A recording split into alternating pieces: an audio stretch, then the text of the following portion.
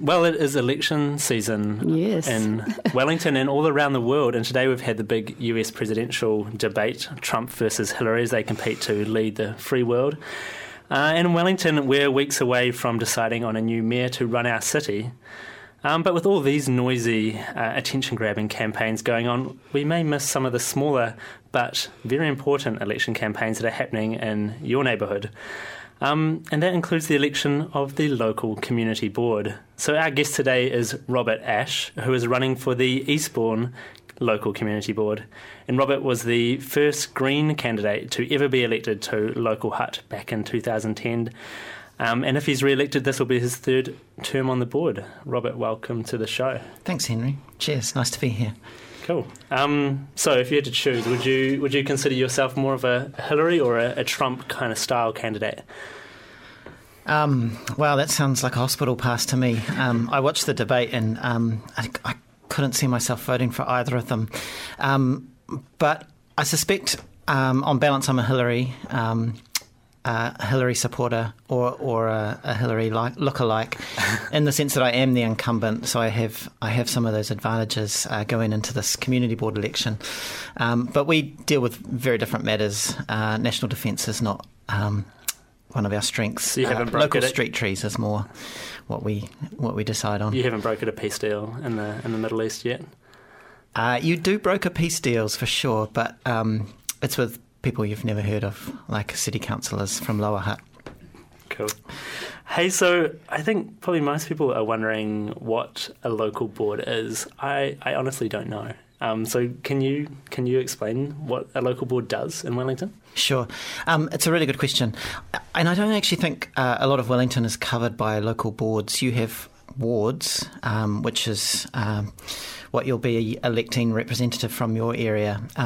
In Lower Hutt, Eastbourne and Petone, for example, used to be their own cities, or boroughs, I should say, and they had their own city councils or councils. And then a big wave of amalgamation happened in the early 90s, and they were amalgamated into Lower Hutt City. So we lost our unique identity. And it's a small, you're not completely disappeared. The council gave us a local board to replace our autonomy that we once had. So we don't have a lot of power, but we are the local representatives for our community. So I'm on the community board of Eastbourne, and we have an opportunity to petition for the council for the interests of our community. And so you're kind of like you have the mayor of Lower Hutt, and then you have councillors as well that represent wards, and then just underneath that sits the local boards. Is that right? That's right. Yeah, we're the third tier of local governance. Third, but most important, the foundation, perhaps. Well, we sit closest. We're your neighbours basically. We live in the community, and we have the meetings in the community, and we hear really, really local community concerns like, I want a tree trimmed that's on the street, or my neighbour's dog is doing its thing on my lawn, or I'd like a bus stop where lots of people want to get off, but there's no bus stop currently there. So it's very local, but these things make a difference in people's everyday lives, quite significant to their quality of everyday life. So that's why I take my job quite seriously. So are those the kind of decisions that you will make? Are you able to make a decision about whether a tree should get trimmed or whether someone should remove their dog from the neighbour's lawn? Yes, on trees we do have power, and we can name streets, new streets. Not that there are many in Eastbourne. But most of our power is actually rhetorical. So we actually have the ability to make a noise about it in the media. We can present to council, and so we can be a really strong voice. And if we're a good community board, we can be really effective. Maybe I should give you an example of that. So the place where I live, the number one priority for our community was to get safe walking and cycling around the bays. I don't know if you've ever driven that road around to Eastbourne, but there's not a really functional footpath, and it's reasonably narrow. It's really narrow, right? It is. So a lot of people are put off. So kids can't walk to school. from the bays. Their parents have to drive them, have to catch a bus, and people are put off cycling around the bays because the road's narrow. But to build that footpath on the seaward side of the road was going to cost millions of dollars. Because you'd have to expand out in the water? A little bit, yes, and build a bit of a seawall there. And we worked out that council was funding this project, but they were funding it in very small amounts every year. And so it was going to take about 56 years to finish the cycleway. And we'll all be dead and buried. I mentioned this to the mayor every time he came to our meeting to talk. And so it became, it made the mayor really uncomfortable. And we started pushing this in the media. And we'll all be dead before this walking and cycleway will be built. So let's do something about it. And we got the funding. So you're funding for $56 million? No, that's 56 years. We got about $8 million of funding to build the cycle trail. So over the next 6 years, fingers crossed, we should see it built. And it'll be part of the Great Harbour Way. So if people want to cycle all the way around the harbour from Wellington to Eastbourne, in 6 to 10 years, I'm estimating, they should be able to do that, which would be a fantastic regional asset for us. And is that paid for by the Lower Hutt City Council? Yes, it's funded. It's co-funded, so it's going to be central government and local government. So our central government will fund a little over half, actually probably more than half, and then local government will fund about 45% of it, 40 to 45%, somewhere around like that. Okay. And so do the local boards do they get delegated any funding or any money that they get to play with? Yeah, it's so small, it's a little bit laughable. It covers our budget for meetings, a little bit of training, to put an advert in the local paper to remind people that we exist, and not much else. So we don't actually have, which is great in some ways because it means we've got a very clear job to do, and it's about the art of politics, really. It's about using whatever persuasive power we have to advocate for our community. A little bit of budget would be nice, though. So we could just build little things like skateboard parks and swings and other stuff that people ask for quite often. And we have to go into the sort of the funding pool that local governments go through and advertise every year. So every year those decisions get made. It'd be nicer if we had a little discretion over that, but we don't right now. So what was the thing that got you into local board politics back in 2010? Was there a particular issue that drove you to run? Good question. I guess living in Lower Hutt can sometimes be a little. I've always been a little bit despondent. I don't know if you've read Jeff Park's Ecological History.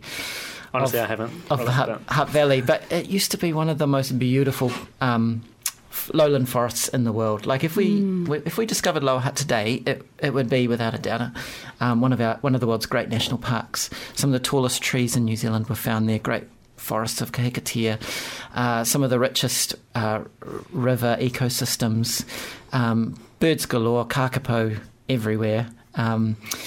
Thousands of birds in the estuaries, lots of little islands in the estuaries. It would have been much more like the Abel Tasman National Park is today than what we see today. And whales sort of galumping in the harbour and frolicking. And it would have been an amazing place. But we don't see that leadership. So I've worked in local restorations to try and do some of that restoration work and just small little beach restorations and forest restorations and so forth. But council seems to be working completely in the opposite direction. They're going for sprawl and housing development. And I've wanted to be able to vote for a great mayor who would lead the city on a different path. And after waiting for years and years and years, that little mantra about be the change you seek sort of started to ring in my head and say, actually, you need to sort of step up, Robert, and be that change you seek in your local environment. So, I was doing stuff on the ground, but actually I also realised that stuff needed to happen in this political sphere because that's where more important decisions get made about planning and land use patterns and like water quality, what happens to the water quality in the Hutt River, for example. So this I saw standing for the Eastbourne Community Board as a first step towards maybe an eventual goal of becoming mayor, but I'm playing that one step at a time. And right now I'm really enjoying the community board work that I'm doing. Okay. So if you were, if you did get, say, dictatorial mayoral powers for a day, what kind of Lower Hutt or Eastbourne would you want to create? What would be the big changes that you would make to achieve that vision of a restored natural environment?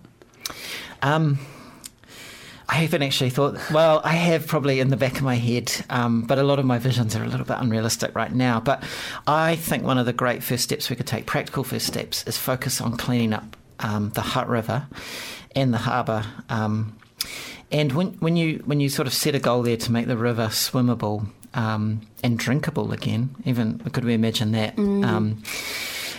Then you actually set off a whole lot of other goals that have to follow, because in order to achieve that one seemingly simple goal, you've actually got to achieve a lot of goals, like how we deal with our stormwater systems, how we deal with our recycling and rubbish, how we deal with our pollution coming off the farms in the Upper Hutt region and so forth. So is the Hutt River unswimmable at the moment? It is at times. I used to always swim in the Hutt River when I was a kid, and there used to be great banks that you could jump off and dive and stuff like that.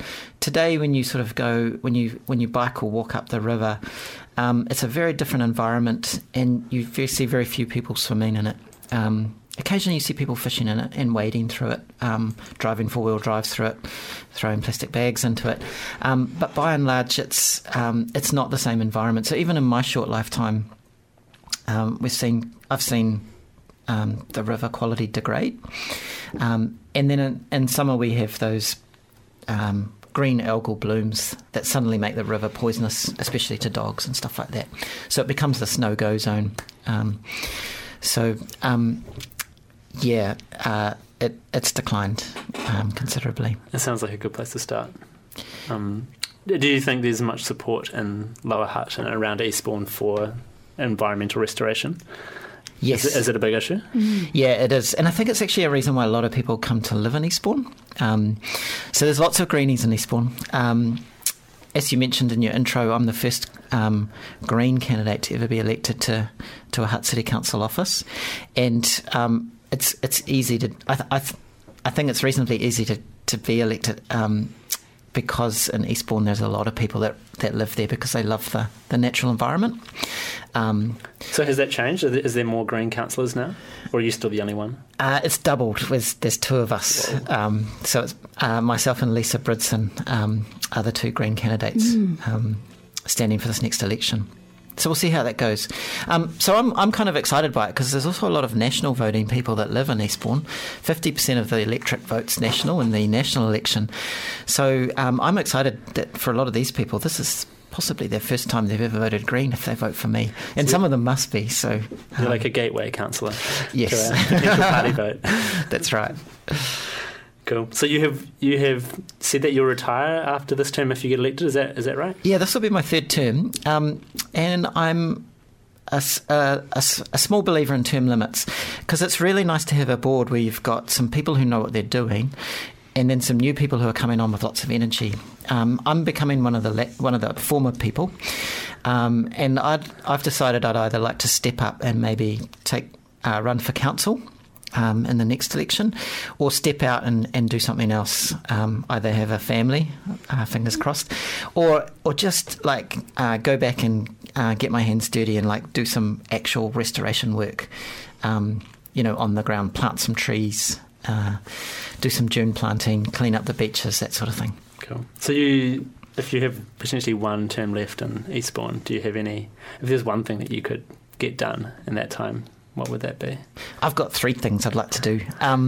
So the first thing is actually to finish. So we've got the funding now for the cycleway. I'd really like to make sure it's built. So I just want to see that project through to completion. My second priority is, this is going to sound a little bit strange, but we have a real problem with weeds in the Eastbourne Forest. It's actually really weedy because it's a warm environment. Weeds being invasive weeds, so non-native plants And so I'd like to focus some attention there, and one plant in particular. It's like what Old Man's Bed was in the 1970s in Wellington. This plant's called Asparagus scandens, or snake feather, or climbing asparagus. And it's when you see what it does to a forest ecosystem, it actually leads it to almost collapse. It just strangles every tree. And there are parts in Lower Hutt where it looks like this, and so I'm just wanting to keep it out of our forests in Eastbourne, and then start addressing it in other areas if possible. The third one is a much more understandable goal, and that's actually to stop the rubbish that gets into our river systems from washing up on our beaches and so forth. We spend a lot of time picking up the stuff, and actually there's some really simple things we can do to stop it getting into the harbour in the first place. Such as? So a lot of rubbish comes from the CBD and it gets washed into the drains. So all the way from across the harbour, from those pesky city dwellers? From Wellington, Upper Hutt and Lower Hutt. So it's not, it's coming from a few places. And actually, so there's a few drains in the cities where most of this rubbish is coming from. So if you actually just have a sump guard, which is basically a sieve that collects non-liquids, and you just empty the sieve every so often. So it basically becomes part of the rubbish service. You can actually keep a lot of the plastics that you're finding on the beach out of the harbour in the first place. And this actually has huge...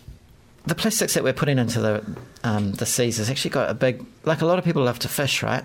And a lot of those fish are nibbling on the plastic. So actually we're eating the plastic because the plastic's ending up in the guts of the fish and stuff like that. So it has broad appeal. It's not just for aesthetic reasons. It's actually for our own health and the health of our fish. Absolutely. Cool. So I guess we should give some people information about when they should vote by. Is it the 5th of October that they have to get their papers in? Yes, it's coming up. I think they've got about 2 weeks left.